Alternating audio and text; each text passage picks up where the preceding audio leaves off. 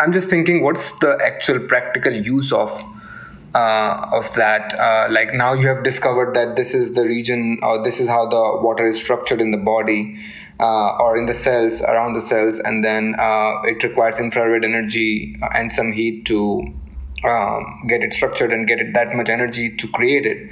But how do you even use it, or does the body uses it?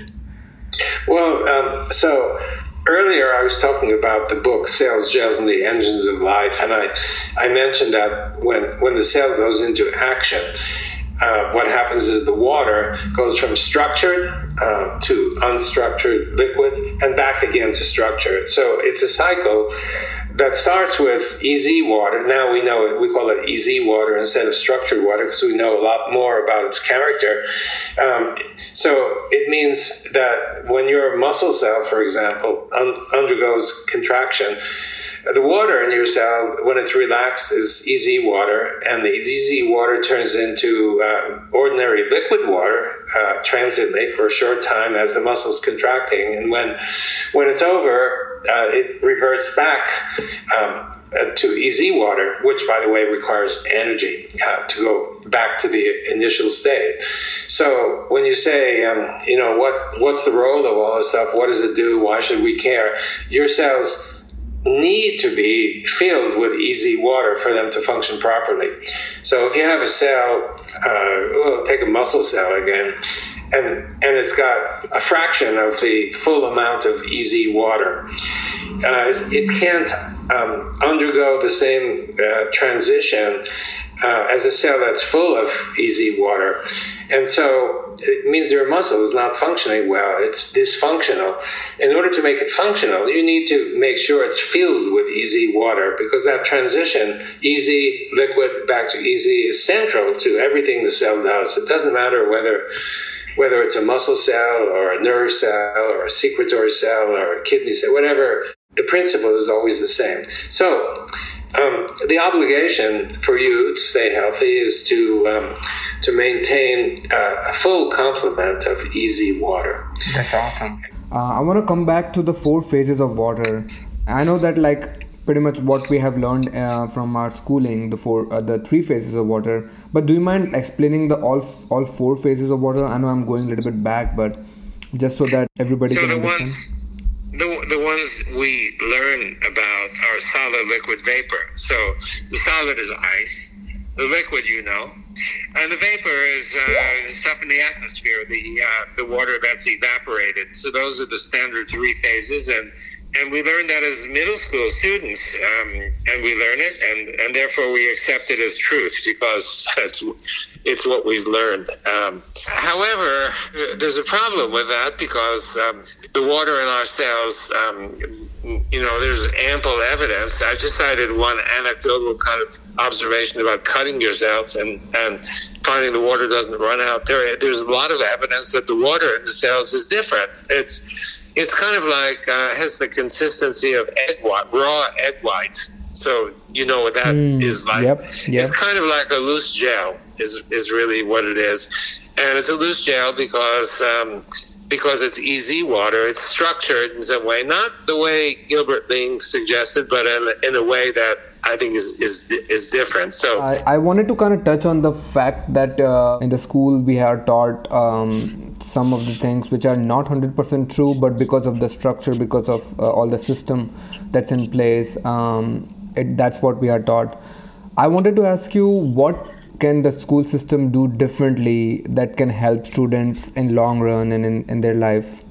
The schools can do something. Right now, the book is considered the authority, and the teacher is considered the, the conveyor of that authority. And so what's in the textbooks is taught as 100% correct. It's taught as fact. If it's in the textbook, it's fact.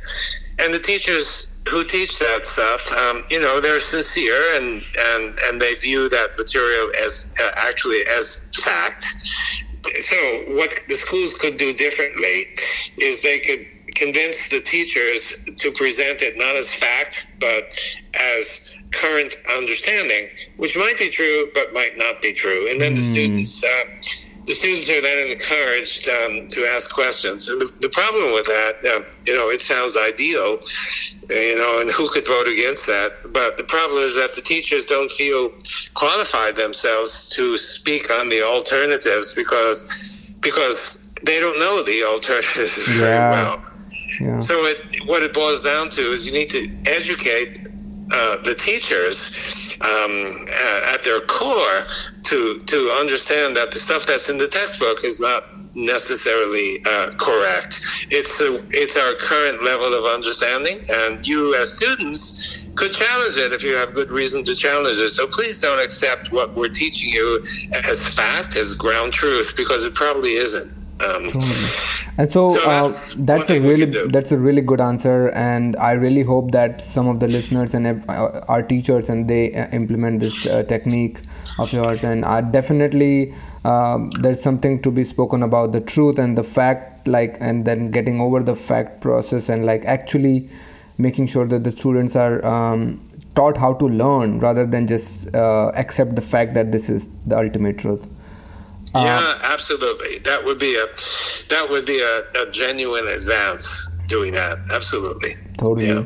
And then my next question to you is, how can somebody be a scientist and what does it take? You asked me interesting questions. Well, if I understood myself better, I guess I could comment on that. But maybe let me answer it in a slightly different way. The people who are scientists today, who are these people? Well, a lot of my colleagues are people who have done well at the university. So you take a course in biochemistry and you get an A in the course. Why do you get an A? You get an A because you're pretty good at memorizing the stuff that you're taught.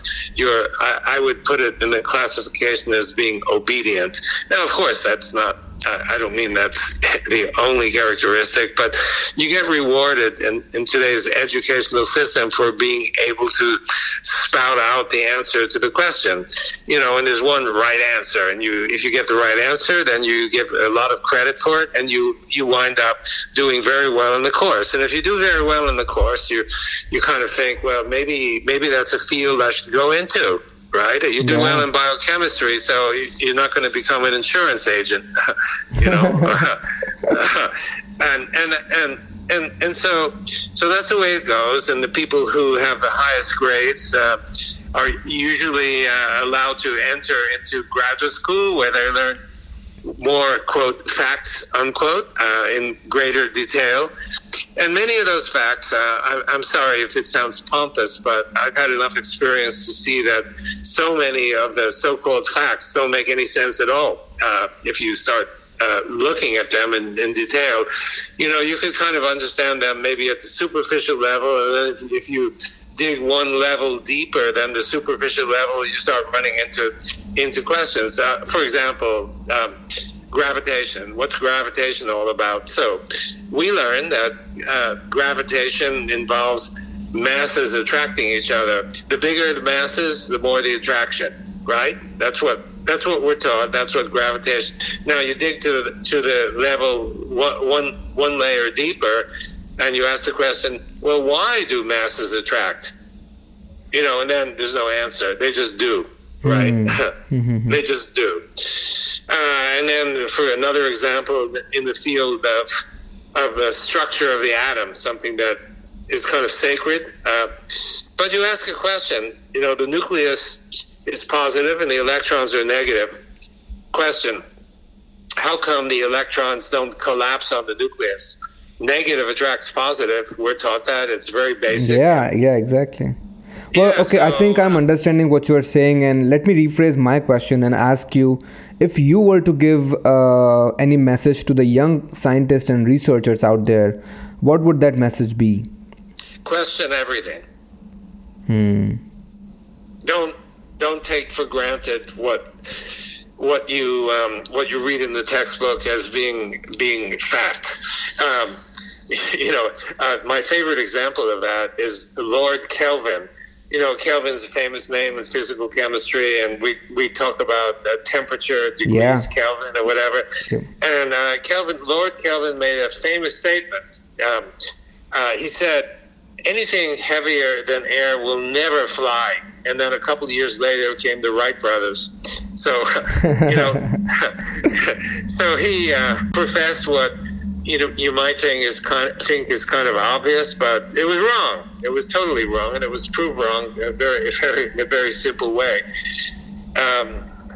Question everything is really what it's about, because if you, as a young scientist or an old scientist, if you build on a foundation, you assume it's correct, but the foundation itself doesn't make any sense whatsoever, you're going to run into trouble, because you're going to come to some conclusion, but the conclusion is almost certain to be wrong. Yeah.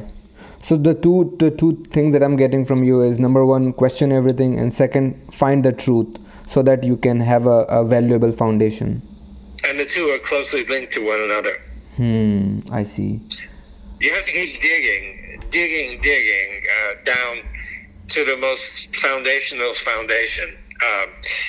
Because everything builds on the foundation that's just beneath it. And at any level, any of these foundations, any one is erroneous, that everything that's built above it is going to be questionable. So well, that's a great answer, Jerry. And with that, I wanted to ask you two last questions. The first being, is there any other exciting future field that you're watching out for, something which can be huge for humankind, which is kind of gaining traction, can be related to water, can be related to science, or anything general? Well, what I know best is related to water. So let me tell you. So I mentioned to you about the charges, the water that forms easy water is typically is negatively charged, and the region beyond is positively charged. And when you have separated negative and positive charge, you have a battery. So the water, the easy water, and the positive charge beyond it, the negative easy and the positive charge beyond constitute a battery, and that battery can produce energy. Wow. And it's just infrared energy. That's the ultimate energetic source from which this charge separation builds.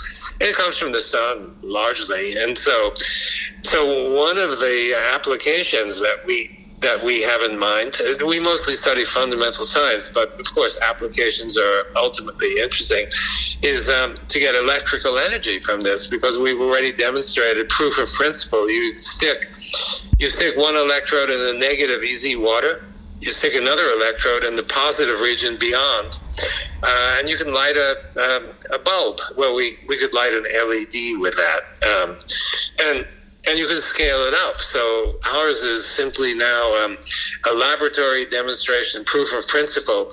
But this proof of principle can be scaled, and there's essentially no environmental impact, because we're dealing with infrared energy, which is always there, and we're dealing with water, which there's plenty of.